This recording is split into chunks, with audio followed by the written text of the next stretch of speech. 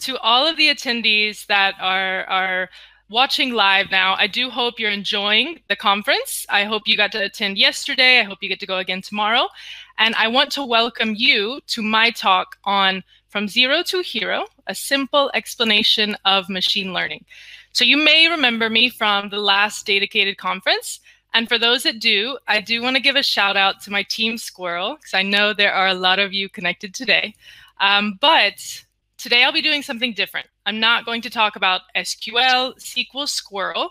I thought that with a full day segment dedicated to artificial intelligence and machine learning, I thought it would be a good idea to kind of start the day giving an intro into what is machine learning, bring us up to speed in case I'm sure there's a lot of us that don't really know what's going on behind the scenes. So in the next 10 minutes or so, I'm going to try to explain it, but in simple terms, and also transmit why it's such a powerful piece of the artificial intelligence puzzle. So you're hearing a lot lately about things, not just machine learning, but deep learning, data science, artificial intelligence, robotics, chatbots, NLP, the list goes on and on. But what you should know is that a lot of this boils down to data. So new data, different data that is better than any data we've ever had our hands on before. And access to these large amounts of diverse, fast-moving data, it gives us the chance to really excel in domains like machine learning. But what is machine learning? What's going on? So I'll give you a moment. I wanted to make this a bit interactive. I want you to share your ideas in the chat. So how do you define machine learning? Even if you don't know, what does it make you think of? How would you describe it? Or what words do you connect to machine learning? So I'll give you a couple moments, but share in the chat live in YouTube and LinkedIn. But share your ideas. What does machine learning make you think of? All right, while you share your ideas, I'm going to continue on. So this is from Clarke's Three Laws. This was written by Arthur Clarke. It's a science fiction writer in the 1960s. And there's a famous quote that still lives on to this day. And he said, any sufficiently advanced technology is indistinguishable from magic. So machine learning could be one of those such technologies, but I hate to burst your bubble. It's not magic. At its essence, it is statistics, it's mathematics, probability, algorithms, and usually lots of data. Machine learning is a piece of the artificial intelligence puzzle. So this diagram helps put it into perspective. Artificial intelligence is itself a branch of computer science trying to create intelligent machines. And then it branches off into many different pieces. Some of the core ones are listed here. And one of the incredible things about recent advancements in this area is that there were three things that humans always did better than machines until now. And that is recognize images, recognize text, and recognize voice. So these abilities and everything else you see listed here are all critical pieces to building that ultimate artificial intelligence. One very important piece, though, arguably the most important piece, is machine learning. So artificial intelligence, with the ability to properly learn, it has almost endless possibilities in what it can achieve. And being able to learn, not just from others, but being able to self-learn opens doors to solving more and more complex problems. In order to understand it, though, I want to take a step back, and we're going to define what is learning. So learning in itself is defined as any process by which a system improves performance from experience. So machine learning, then, is the study of algorithms that improve their performance at some task with experience. Now, Stanford defines it as the science of getting computers to act without being explicitly programmed.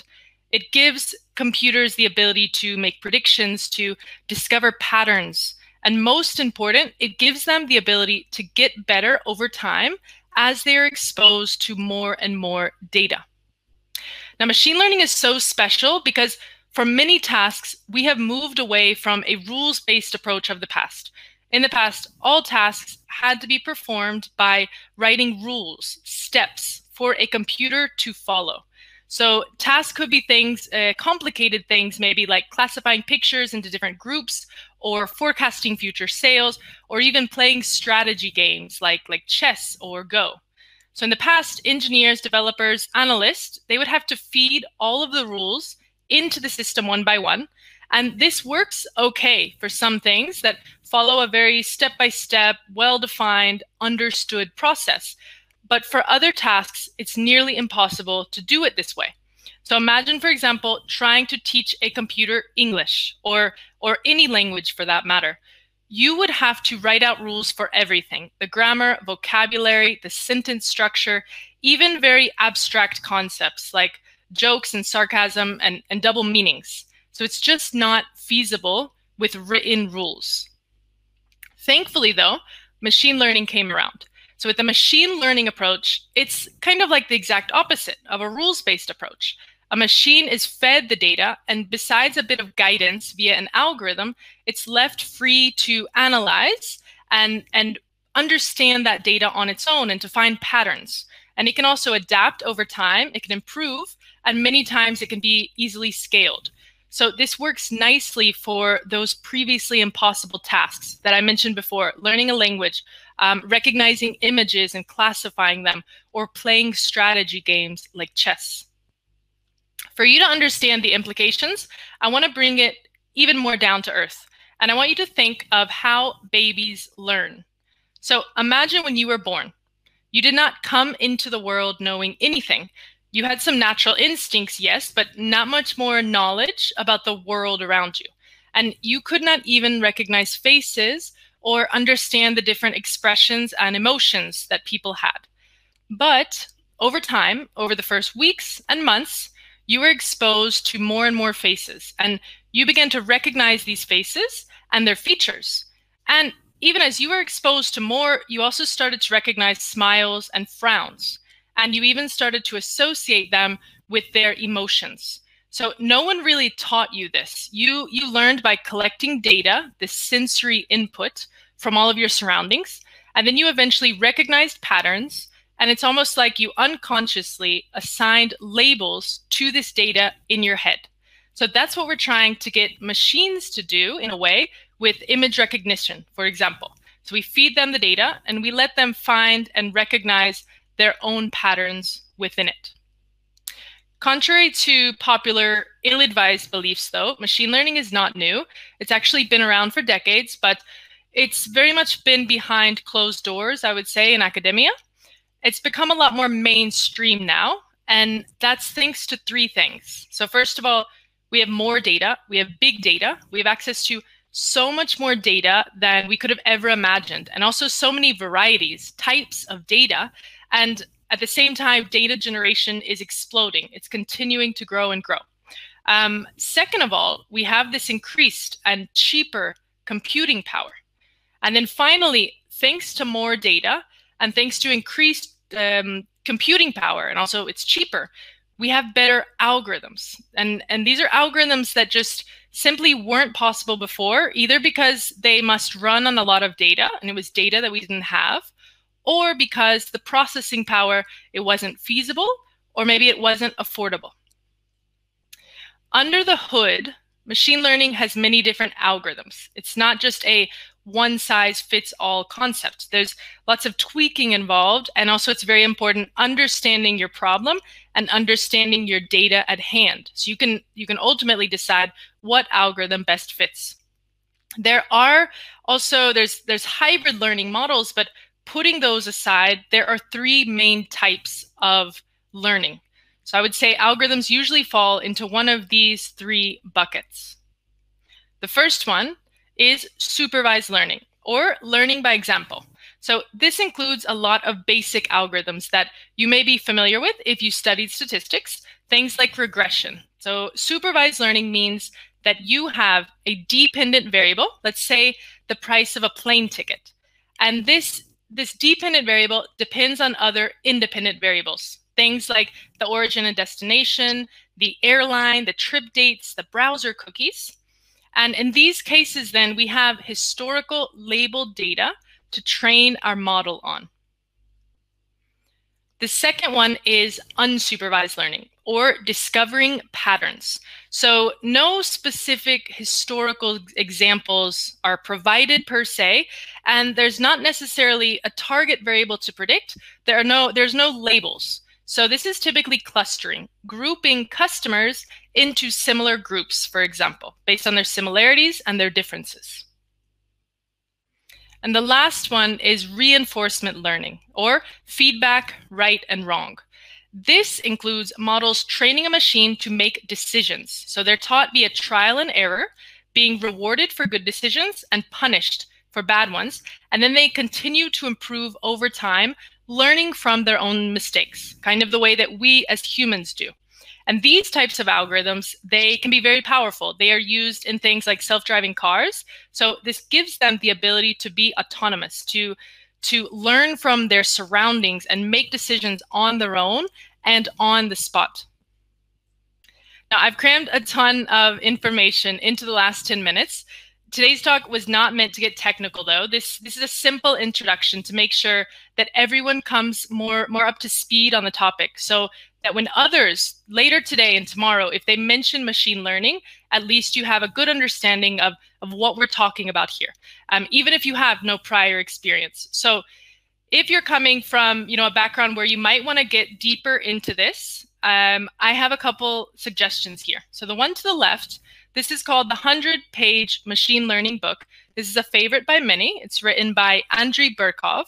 And then we have to the right a very famous course on Coursera. It regularly ranks one of the most popular courses there. This is done via Stanford, and it's taught by Andrew Ng. He's also the co-founder of Coursera, so you might recognize his name. Now, I really hope you enjoyed our time together, but I cannot finish today without some solid book recommendations. So if you know me, then you know I love books. I gave you before the recommendation for the 100-page machine learning book, but here you have even more books on data, analytics, AI, ML, and more. So I'm going to keep the screen here. I suggest you take a screenshot if you do want to look up these books later. These are all great to just learn more about machine learning and AI and things, but not on a technical level. Most of them are very approachable to any background. As well, you've got a reminder for my #BookAWeek challenge. I also promote the Book a Month challenge as well for those that don't want to take on a book a week. And as well, you have my QR code in the upper right corner. If you scan that, it'll take you directly to my page, and you can follow, you can connect. I'm happy to connect with more of you. So thank you very much for your time today. I'm happy to open the floor to questions, Kate. Awesome. Thank you so much for that amazing overview of machine learning. And I love your book recommendations. I always follow your posts on book recommendations. I've actually read The Weapons of Math Destruction, and I'm currently reading AI Superpowers as an audiobook. I'm listening to it. So AI Superpowers is amazing. I actually have a lot of the books I have right behind me. AI Superpowers is one of my favorite. Weapons of Math Destruction as well. And then another one is Everybody Lies. Oh, yes. I have that one. I haven't started that. It's so good. It's so good. So early in your presentation, you've asked a question for the audience. We have a lot of responses here. I'm going to go through a couple. So machine learning, Ed says, capturing logic solutions. Lance says, high complexity beyond limited brain power. Daniela, input, abstraction, generalization. Machine learning that learns with experience. And Angel says, a formula to predict something. What are your thoughts on these comments? They look good. I mean, everybody has their own interpretations. At least I hope today everybody has a better idea of it. I hate that I can't see all the comments live while I'm in the backstage, but later on I'm going to go back and read and see what everybody was sharing. But I always encourage people, I teach about this sometimes in my classes, and I like to see what people think of it as. And hopefully today's talk helps it, keep a grounded idea of what it can be. Absolutely. And I do have a question here. I knew this would come up from David. How do you do it? One book a week? That's insane. It's actually the most common question I get on LinkedIn. Because it's the most common question I get, I wrote an article about it. So if you go to my page, it'll be like pinned at the top. But how do I do it? One of the biggest things is making it a habit. So if you think about it, even if you sit down and read 30 minutes a day, let's see, 15 minutes in the morning and 15 minutes at night, 30 minutes a day, that's 3.5 hours a week. You can get through a lot. So it's the most important is making a habit of it and not letting a day go by that you don't stop and read. And I use it as a way to disconnect. Okay, yeah, that's great. I read a lot as well, but definitely not a book a week. I do try a book a month, and Mark here is going to try a book a quarter. So thanks for that. That works too. No, and Kate, you have kids. I've told you before. You have your own busy life, so.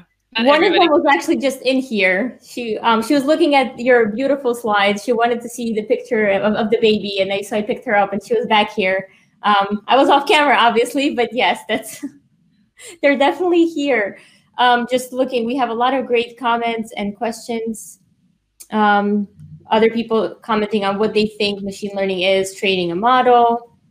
Dolly says, thank you so much for that very detailed overview plus recommendations. Yeah, I think the book recommendations, you could not have left the stage without some. There is another question here from Brianna. She's asking, what is the best book recommendation for an absolute newbie? I'm assuming for machine learning specific. Yeah, I'm trying to think, and I have my list in front of me here. See, a lot of the ones that I showed on the screen are quite good for newbies. There might be a couple that are a bit more technical, but for example, I recently read, and it's not just machine learning, it's even more than that. It's called The Second Machine Age. It's actually it's a couple years old, so it's outdated, but it's still really well done. And it gives a really good idea of the whole like AI landscape, and it's good for a newbie. So The Second Machine Age. Second Machine Age, got it. And there was a question here on. I know you went over some of these, but what's the difference between reinforcement learning and deep learning? Yeah, so deep learning, and without getting too technical in it, but deep learning is a subfield of machine learning. And it goes with artificial neural networks, which is a type of algorithm. And you can think of it like a large neural network. So it has a lot of different layers. It has more depth, and it can also be very scalable. Reinforcement learning is completely different. It's the way that we learned, like I spoke about before. So deep learning, actually, I believe it falls into supervised and unsupervised. Whereas reinforcement learning is a completely different type. Reinforcement is where they are learning from their mistakes, and they're learning from feedback, from making mistakes, from doing correct things. Whereas deep learning is these neural networks. So it can be used. A neural network, for example, can be used for things like image classification. Whereas reinforcement was the self-driving cars or chess. Thank you for that. Let's take one more question. There's one more about books, obviously, Christina. Is each book that you read a week data related? That's a good question too. I'm not that big of a data nerd. I do not read a data book a week. I read a book a week. I do read a lot on the topic of data, but I also like to mix it up. And that's something I recommend to others that want to read more. Change the genre all the time. Read fiction, read nonfiction, read sci-fi, read historical fiction, read data books, read business books. But if you change it up as well, it also helps you not get bored, I would say. Yeah, I agree. I've actually been letting myself read multiple books at a time. I used to be very strict where I started a book, even if I hated it, I would make myself finish it, which meant sometimes I would not read for a couple of days in a row because I'm like, oh God, that book again. But it was a good book, right? There was just maybe some sections that were not as great. So now I'm reading 4 or 5 books at a time all the time. And then I could just keep picking up different books whenever I feel like I'm in that kind of mood. I don't know if you read multiple books. I've tested that for the first time. I think we've spoken about this before, that I don't like to read multiple books at the same time. But what I started doing is taking these books that are full of short stories, and I have it on the side. And sometimes at night when I don't want to read what I'm currently reading, I read a short story instead. So it's something new I'm trying. But reading multiple books at the same time, no problem with it. And it can help you with not doing what you did, which was procrastinating because you didn't like the current book. Yes, and I did that for a while. So I'm glad I dropped that habit of finishing a book. And now if I really don't like it, I won't even read the whole thing. So that was a big move for me. But yeah. Christina, I want to just thank you so much for your time. Great presentation. Thank you for taking questions here. And I'm going to go ahead and keep this dedicated party bus or train or whatever you want to call it moving. So thank you again.